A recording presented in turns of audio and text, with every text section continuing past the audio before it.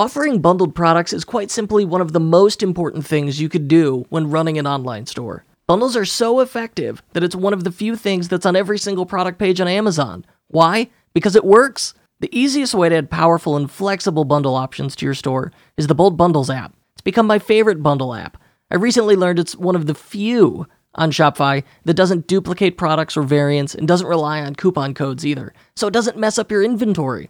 Every store has a different idea of how they want to offer bundles. Bold Bundles can handle them all. It can do traditional group bundles, BOGO bundles, even no discount, you may also like bundles. The coolest thing though, at least according to me, is the combo product. Bold lets you create a virtual product that represents the bundle, so you can edit the product just like any other in your store, but when a customer adds it to the cart, Bold Bundles adds all the products in the bundle at whatever discount you set. It's seamless. So if you want to add bundles to your Shopify store and increase your average order value in the process, I highly recommend the Bold Bundles app. And as a listener of the unofficial Shopify podcast, Bold is offering it to you free for 2 months. Just go to kurtelster.com/bold and you can install it from there to get your exclusive offer. kurtelster.com/bold. What's the number one customer support request you get? I bet it's, hey, where's my order? My friends at Ventov, makers of SEO Meta Manager, have a solution for this. It's called Order Lookup, and it lets customers look up their orders, right, good name, with either their email or order number, reducing the order inquiries you get in your inbox. We use it on our own high-volume Shopify Plus client stores like Hoonigan and Yvonne Estelle's to provide real-time order info to customers with a fully customizable order lookup page, so you can keep that thing on brand. And hey, if you're a dropshipper, it even works with ePacket. You can get a 7-day free trial when you search Order Lookup in the App Store.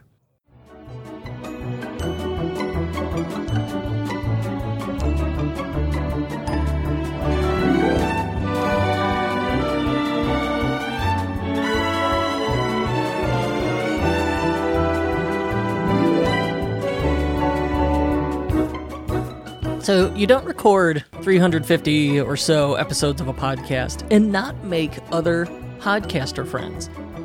So I was thrilled when Austin Browner, who's an e-commerce business coach and hosts the E-commerce Influence podcast that also has 300-something episodes, said that he would love to do a joint episode with me.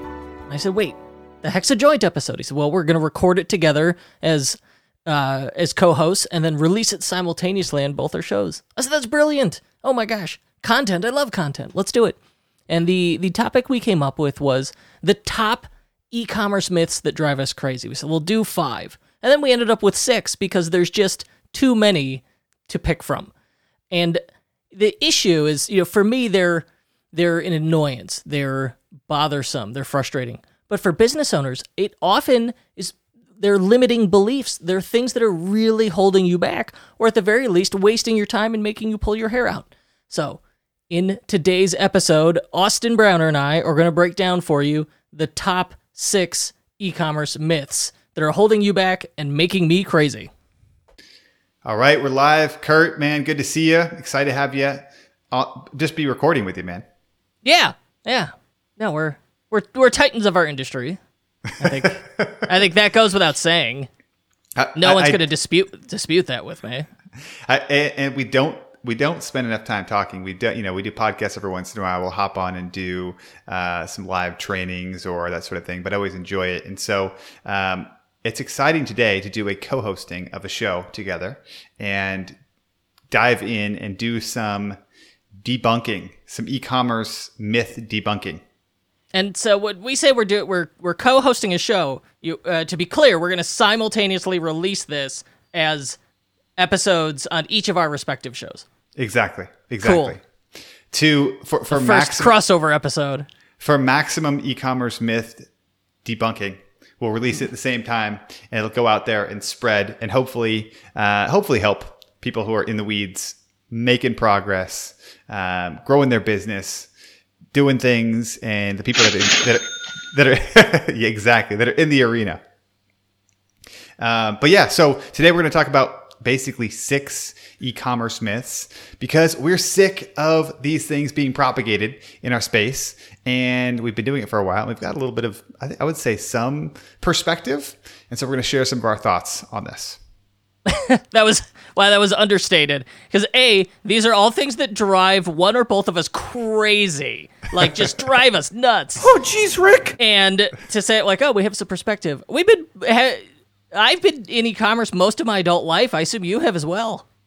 Yeah, man. Yeah, it's been we're definitely deep in the game at this point, and it's changed a lot. But what's been interesting is a lot of the stuff we're going to bring out has been kind of like around for a while, right? And it's surprising because these things haven't died yet, right? They just keep filtering around, and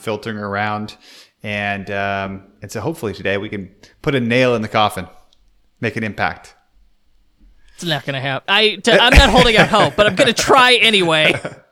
Well, let's dive in. All right, let's do it. I'll start with number 1, which is one of the things that drives me the craziest. And myth number 1 is that to truly grow your business and to scale up, you need to diversify your traffic. The reality, that's not true. You don't need to have 10 channels driving traffic to your website to be able to grow. I think you only need two channels to scale. Something that works and something that brings in repeat customers. I like that view. Another way I will phrase that for people is you need 2 plans: your make money today plan and your make money tomorrow plan. And that's just a different perspective on that same idea. Or another way to do it might be like, okay, I always like to people go, hey, how do I grow? How do I scale? I go, well, what works? Do more of that and less of what doesn't work. And so if you have one channel that you could attribute return on ad spend on, it works really well, just keep doubling down on that, see how far it'll go. But at the same time, I get it. I think the diversifying is not about growing. It's about defanging it. It's about taking the risk away. And so that's why, ideally you do like, all right, 80% of my budget goes to the thing I know works and I just keep doubling down on it. And 20% of my marketing budget goes to, I'm going to experiment with other channels. And I think that's okay. But again, that's also, that's a variation on, the today, tomorrow strategy. And it really depends on where people are in their journey, right? So Absolutely. early on, I think there's a tendency when you're just getting started to try to like see all the things other companies are doing. And you maybe like, I remember talking to someone, they're like, well, we saw Subway ads in New York City for Casper. Should we think about running Subway ads? And they were doing like $50,000 a month in sales. I was like, no, definitely not. Like right now, your goal is to find one thing that works and see how far you can take it. Once that's going, then you can diversify. If you look at a lot of like the top brands that people know of, whether that's like movement watches, initially it was Facebook ads, or, Four Sigmatic, for example, you'll hear them on podcasts all the time. Away, they grew a lot with affiliates initially. Like every travel blogger was just flogging these Away bags for months and months. And what's interesting is I feel like so much of the results go to like the top 1%. And that's why it's so important for you to be really, really good at one thing. But I totally agree with you, Kurt. Later on, when you've got massive risk tied up and you're spending $50K a month in Facebook ads or and you're feeling totally exposed, that's when it's time to defang it and diversify. So, myth 1, you must diversify your traffic, regardless of all else. We're going to call that busted. Boom. All right, Kurt, you're up for number 2. What's your... I know this one drives you crazy, so... Yeah, I'm opening with the one that makes me insane on a regular basis, and that's Google page speed. That you have to have a high page speed score rating, and that if you could get a perfect score, suddenly it's like the gates of e-commerce Valhalla open, and everything you want to rank for, you're number 1 for, and your website loads so quickly, people just can't help but convert. And the reality is, a fast website is nice, and a slow website's not going to help, but it is not like this be-all, end-all, tear your hair out and rip all the content out of the site for the sake of the page speed gods. Importance of it, wildly overstated. And then on top of that, everybody's got LTE phones. These things are faster than most people's broadband connections. It's nuts. But I've got some page speed score numbers for some websites that I would like to rattle off, and that's how we're gonna put the nail in the coffin on page speed being like this massively important thing. Let's hear it. I question the importance of, or I question the accuracy of the tool, especially in relation to Shopify. I really given the 7 and 8 figure stores I see with like 15 score in Google PageSpeed, I suspect that like there are days where Google PageSpeed works by, it downloads your website over dial-up, and then Sergey Brin describes it over the phone to Larry Page, who gives it an arbitrary score. But all right. Allbirds.com, we would agree that that's like a really huge, important DTC site, right? For sure. All right, well, their mobile score in Google PageSpeed is 12. 12 out of 100. 12 out of 100. Yeah. So as you can tell, Google PageSpeed is the most important factor in the growth of your store. Yeah. Well, and Amazon, like they're number one, right? Amazon is the 800-pound gorilla. What do you think their mobile score is? Because they got engineers. They have to have nailed this. Given that Allbirds is 12, I'm going to say 22. All right, Amazon actually does pretty well, 46. 46. Still, they don't even get above 50. They're still in an F. Yeah. Man. Where do you typically see people like bugging out? Like what is where do they bug out if their score is below? If it's below 60, like, because they're doing academic math on it, where they're going, oh, that's a failing grade, and that's part of the problem with the way what drives me crazy is that I can measure how fast your store loads. I can quantify it with time or the size, right? It's not a difficult thing to quantify. But instead, we have this scoring system that applies a largely arbitrary score that works out to a percentage. So it appears to merchants, oh my gosh, I got a failing grade, and they can't help but panic. And nobody wants a failing grade. Of course it's going to give them anxiety. Nobody wants a failing grade. We've been trained for years and years and years not to get the failing grade. And I don't get what Google's getting out of it. I think it's just to distract us all from trying to beat the ranking algorithm. They're here's a shiny toy to fiddle with. I'll share one more thing, which is most likely downloading another app to fix your page speed is probably not going to solve it. Well, and sometimes the scummiest thing I saw was a site. This guy's so proud. He was in my Facebook group, but I didn't tell him. I didn't want to tell him. He's like, I paid this guy, $800, and now my site scores 100 out of 100. And we looked at the site. What the guy had done was wrap the Shopify store in an iframe. So Google PageSpeed doesn't load the content inside of an iframe. So all it saw was like a 2-line HTML document. Was like, boom, nailed it, 100 out of 100. That's pretty scummy. That's scummy. So officially, just to wrap it up, so to be like actually, like where do you get concerned at all, or do you ever get concerned about page speed? I mean, if you're on your website, on your phone, and it's slow and frustrating, or people are complaining about it being slow, all right, that's a legit problem. Yeah. If I will often tie it back to like just what's the size of this page. If it's under 5 megs, the chances are it's really not going to be a problem. But I think at the end of the day, I phrase it, it's similar to audio quality on a podcast. Good quality doesn't hurt. Bad quality doesn't help. It is the same for a website. But whether or not something is good or bad is subjective. I'm on gigabit internet. I can load a 100 meg website and probably not even feel it or notice, right? Yeah. If you have an LTE phone in a major city, not going to feel it. So it's when you get to people, it's like, all right, I live in a cabin and I have satellite internet, and okay, that's where, and it like works out to 10 megabit. That's where you really start picking up the advantage in speed. So some of it depends on your audience, but if you're selling generators to people living in cabins, you probably should have a good page speed. Yeah, and at that point, it's like, okay, start making this site lo-fi. Like, we're not loading custom fonts anymore. We're not auto-playing videos. Really, you have to start sacrificing some fancy content features. Cool. Busted? Busted. Boom. I like it. All right, number 3.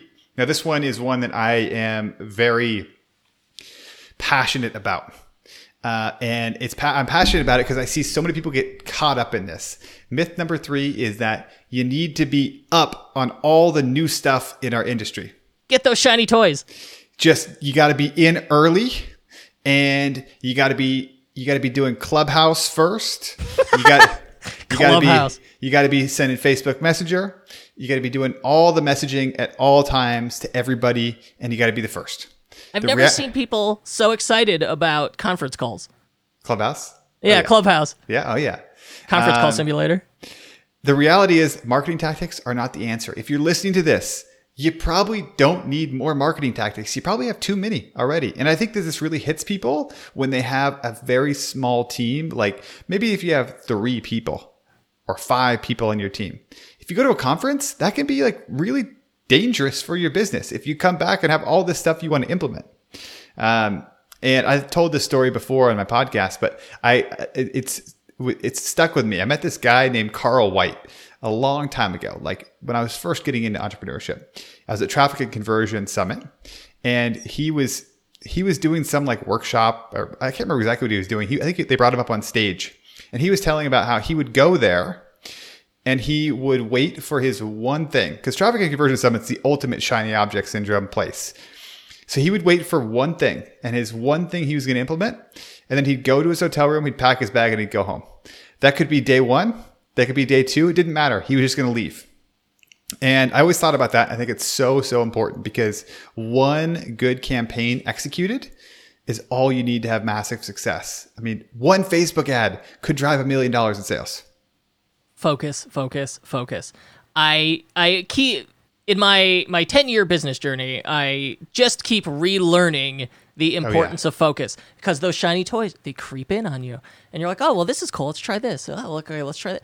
And you don't see it happening until suddenly you go like, wait, I've gone an inch in every direction, and my business has not gone a mile forward. And that's when you just start taking a hard look at stuff, and you axe it. You got to Marie Kondo it, where you go, does this spark joy? If this does not spark joy or cash, it is leaving my house and my business, right? And I have those moments. And I love your Carl White story, because after doing too many conferences, I don't take notes anymore. I make a list of action items, and then that's it. I refuse to take notes, because it's garbage. It's noise, not garbage. So I'll take action items, and then through the conference, and by the time I get back home, I have whittled it down to like, these are the 3 things I'm going to do when I get back. And it sounds like that's too many. Probably, right? I think at the end of the day, like executing one thing. I mean, it's to the same point from the first myth, which is like around diversification.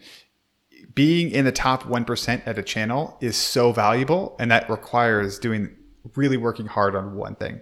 We're doing a 45-day challenge in one of my program, Intentional Wealth, right now.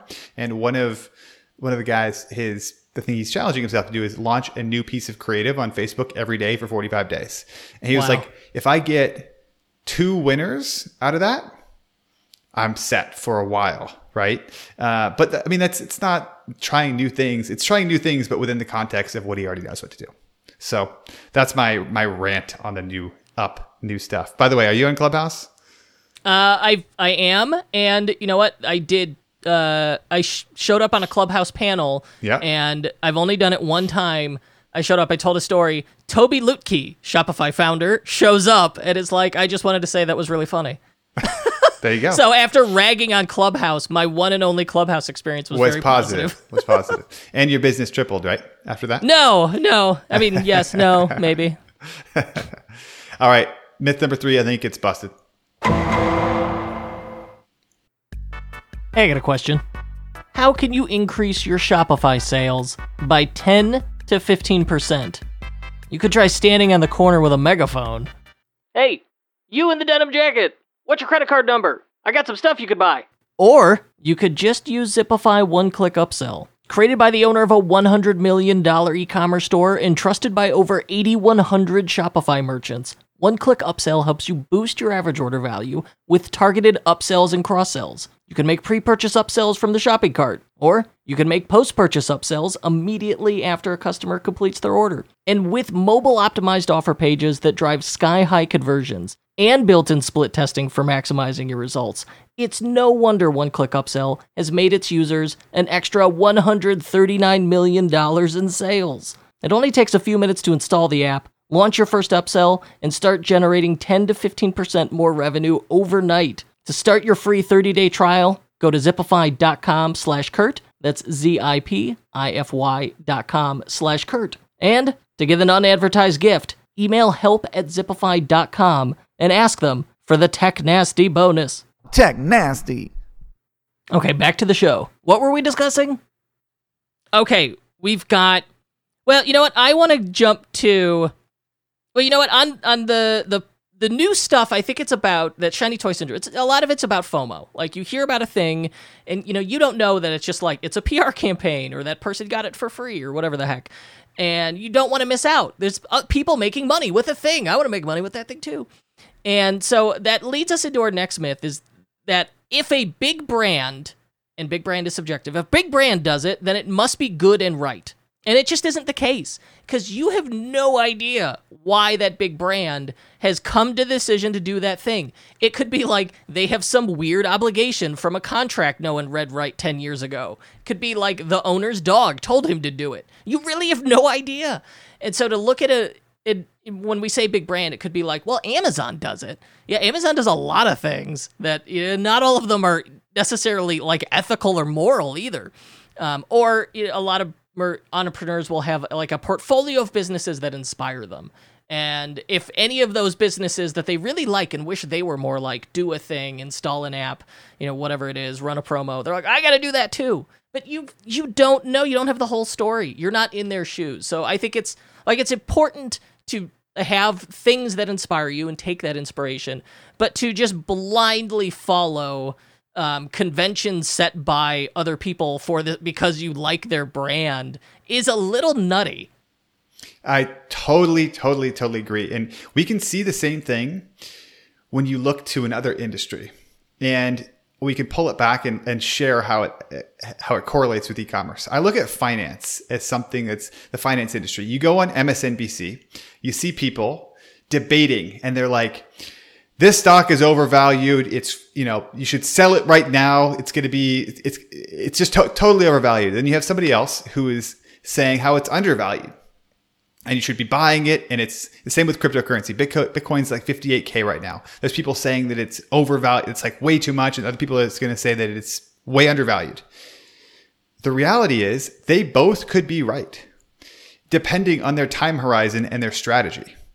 Right? So somebody who is saying the stock is undervalued, if they're trying to hold it for 10 years, they might be totally right. And the same person, if they're saying it's overvalued and they're a day trader, they're trading, swing trading, they could be right as well. And so we don't know what game other brands are playing. They could be losing money on the front end to make money on the back end. They could have a plan to drive up revenue, raise money, refill the bank account that they've emptied on Facebook ads so they can build some long-term play. And at the end of the day, if you're here running a business and you have a strategy of trying to be profitable, we don't know what they're doing. Right? You don't know a game. That's the crazy part is some businesses are operating in a mode where they flat out are unprofitable intentionally. And if you're running a business where you want to be profitable and you think mimicking their approach is a good idea, well, you have two completely opposed end goals, right? For sure. So to your point about, I like the MSNBC example. I forced myself to stop watching CNBC and those business shows because you're exactly right. It's that like controversy, just talking heads yelling at each other that gets viewers. But like, who knows what the heck they're saying or what their agenda is? And I know I read it. I've seen an article where if you follow Jim Cramer's advice, right? The guy's always yelling and he's doing the sound effects. He's like, oh, buy, sell. If you followed all of his advice over a year, like every time he said to buy, sell, you'd never make money. Yeah. It is so hard to time the market. That's not necessarily related to e-commerce. It's not. I'll share one more random aside with that, though. In the finance industry now, one of the big newsletter companies, Agora, they have to disclose the track record of people writing newsletters. So this person will say like, buy this, get in, this is the next Apple or something like that. And then at the bottom, it'll say, if you followed like Michael and bought all of his stocks for the last 3 years, you would be down 11%. Takes the wind out of it a little bit. Absolutely. All right. So on that note, myth busted. All right. Next myth. The next myth that we'll share is, okay, this is one that I care quite a bit about. And that is to grow. The only thing holding me back from growing my business, this is the myth. The only thing holding me back from growing my business is that I just need to work harder and crush it harder. And you're just not hustling and grinding enough, Austin. I'm not hustling. I'm not grinding enough. Where's your Lambo? It's crashed. I've crashed multiple Lambos in this hustling and grinding culture. Now, the reality is that the top founders and the people that I've worked with and know from the last 8 years of doing this, they work hard to protect themselves from burning out. And they understand after a certain point, right, after you get off the ground, like it's not about not doing enough. It's about doing the right things. And it's about managing your time and trying to figure out what's actually effective. I know Andrew Udarian, who we both know, who runs Ecommerce Fuel. He did a poll. He polled like 400 7-figure store owners. Their number one struggle was time management.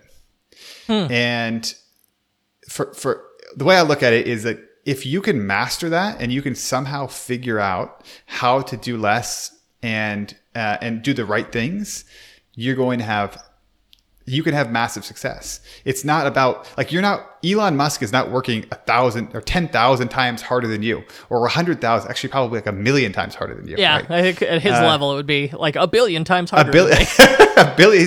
He's not. He's trying to figure out. He's managing his time and his energy, and he's trying to stay in the game and not burn out. That's why he's got projects that have gone for 30 years, 20 years.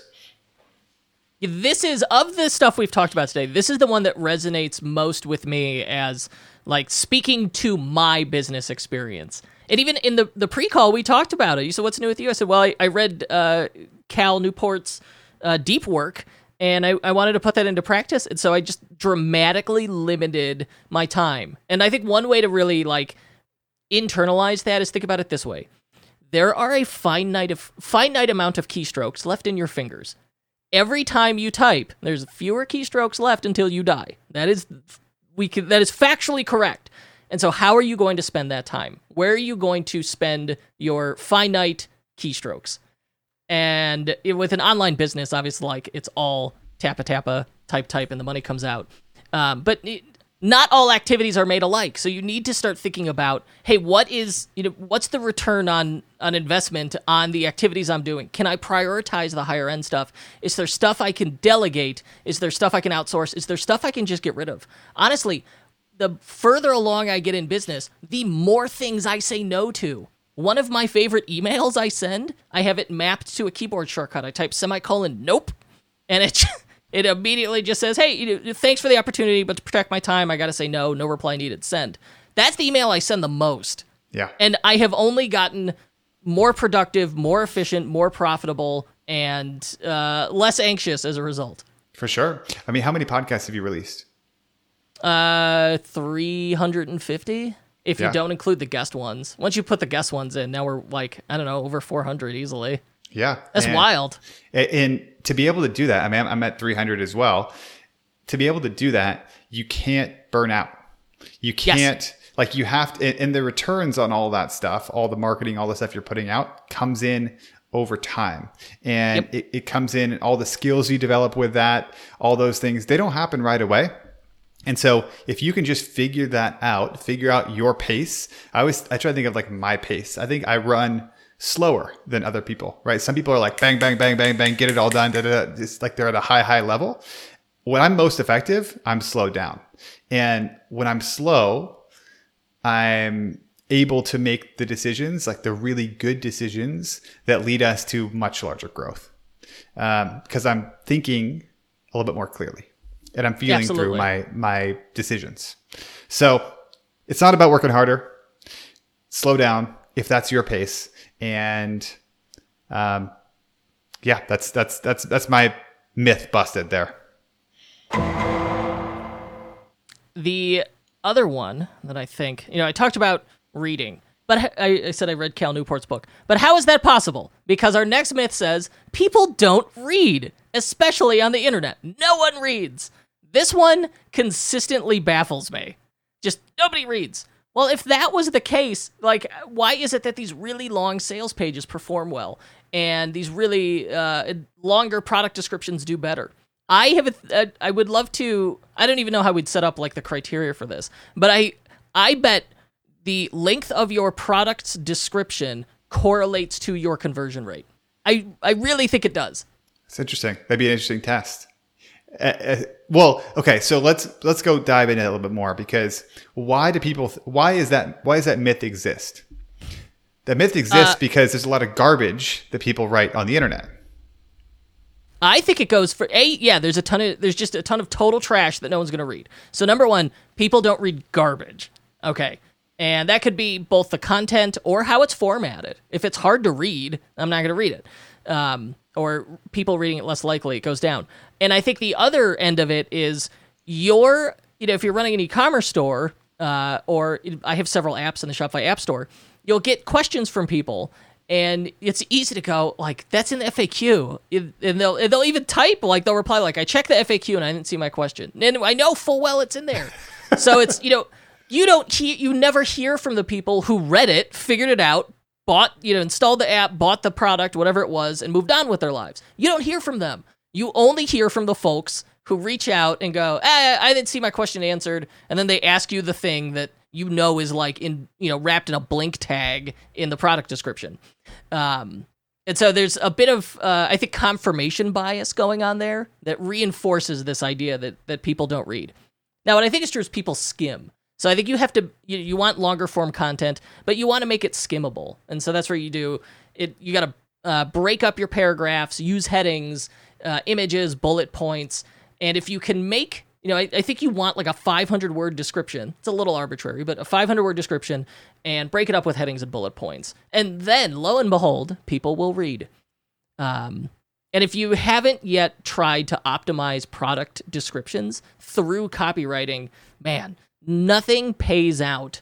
Nothing pays out ROI as an optimization quite like copywriting. I mean, there's all kinds of shiny toys. Man, copywriting, that is the revenue driver in many e-commerce businesses. And just to put the nail in the coffin on this myth, I think when we look at an overall trend on the internet, look at what's been growing very quickly.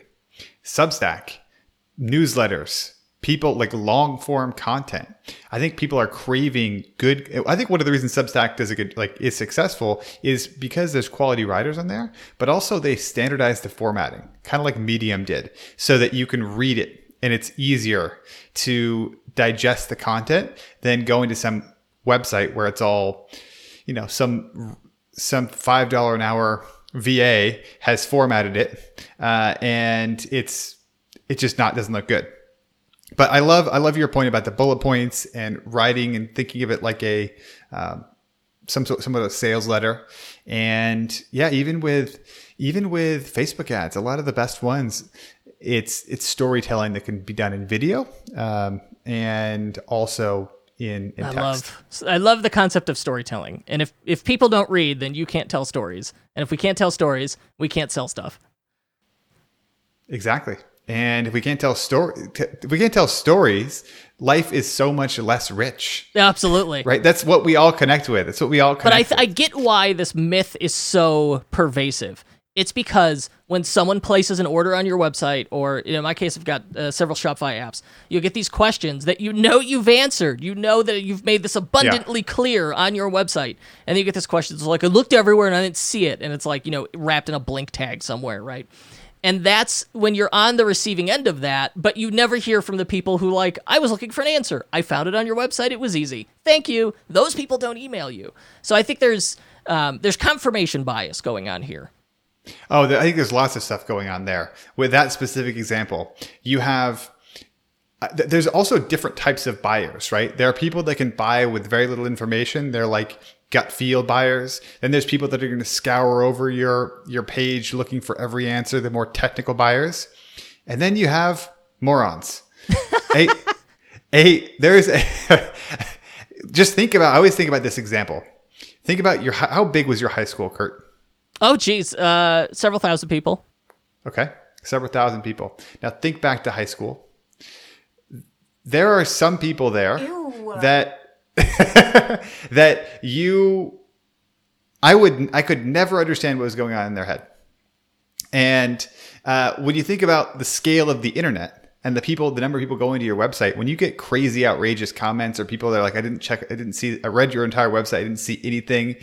It comes back to the margins, and you're always, just the scale of the internet, you're always going to have the YouTube cesspool of comments. You idiot. And so to the point, bringing it all back, like, you're not ever going to please those people. It's writing quality, good content and a sales page and a sales letter for the type of people that are going to read through your site. And there's a good chunk of people that will go through and make a purchase. And it really does make a huge impact. It's also like, it's not just brand, like copy. Pep Laya, Pep's a great guy. He's in Austin, Texas. He posted something on Twitter. It was like a year ago. He's like, if you had to choose between brand or copy, and you could only have one, a website that was perfectly beautiful with no copy, or a website that looked terrible with copy, what would you choose? The copy website all day, every day. I don't even have to 100%. Think about it. Not even a question, right? So I think there's an overvaluing of the branding side and undervalue of the copy.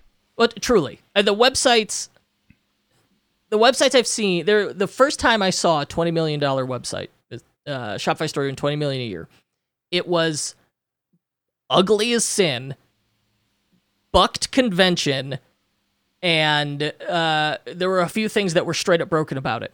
But they had phenomenal product listings. They put in the effort, and it paid off. And that was the moment where I went, oh, content's more important than the design, than the branding, isn't it? Myth busted. Busted. I love it. Kurt, this was fun. And it was always a good time to record. And yeah, man, I'm just stoked we were able to do this. So you should definitely check out Kurt's podcast. Yeah, I want an outro here. I want you to pitch my audience on you, and then I'll do some hand wavy promotion of myself. Yeah. No, if you're a listener to the unofficial Shopify podcast, you would be a big fan of the Ecommerce Influence podcast. We talk a lot about how to grow your business and how to create more freedom in your life at the same time. That's been my mission and my plan for e-commerce and working with e-commerce entrepreneurs. It's a great podcast. Like Kurt, I think I have about 300 episodes. We've been doing it in tandem.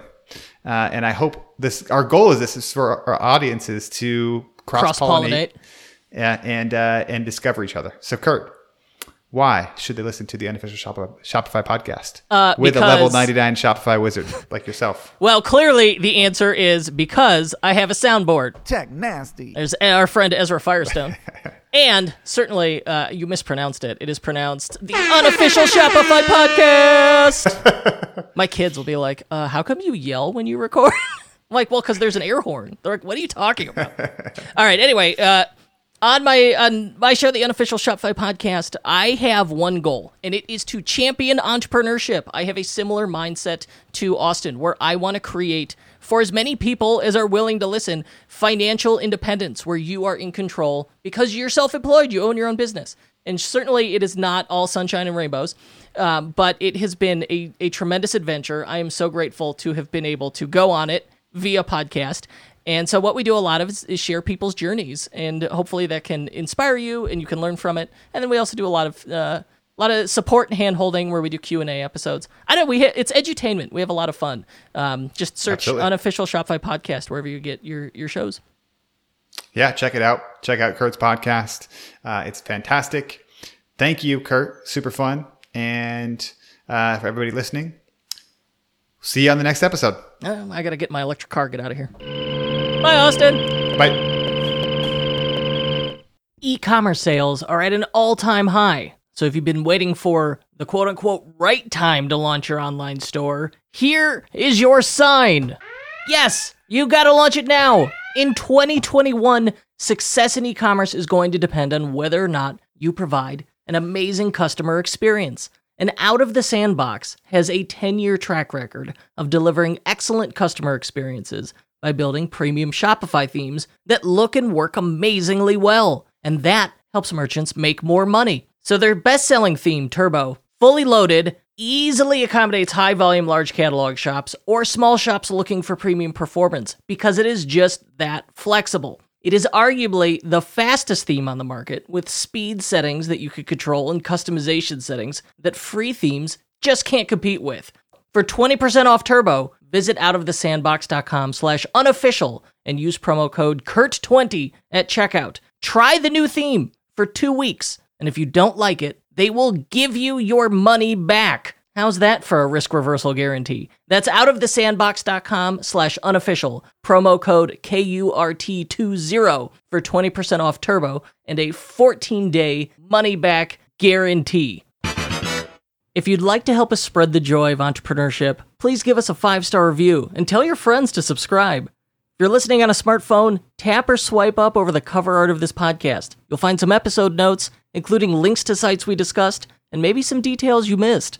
You'll also find offers from our sponsors, so please support our show by supporting them. And thank you. The Unofficial Shopify Podcast was recorded and hosted by me, Kurt Elster, produced by my business partner, Paul Rita, for our Shopify partner agency, EtherCycle. Check us out at ethercycle.com. Thanks for listening.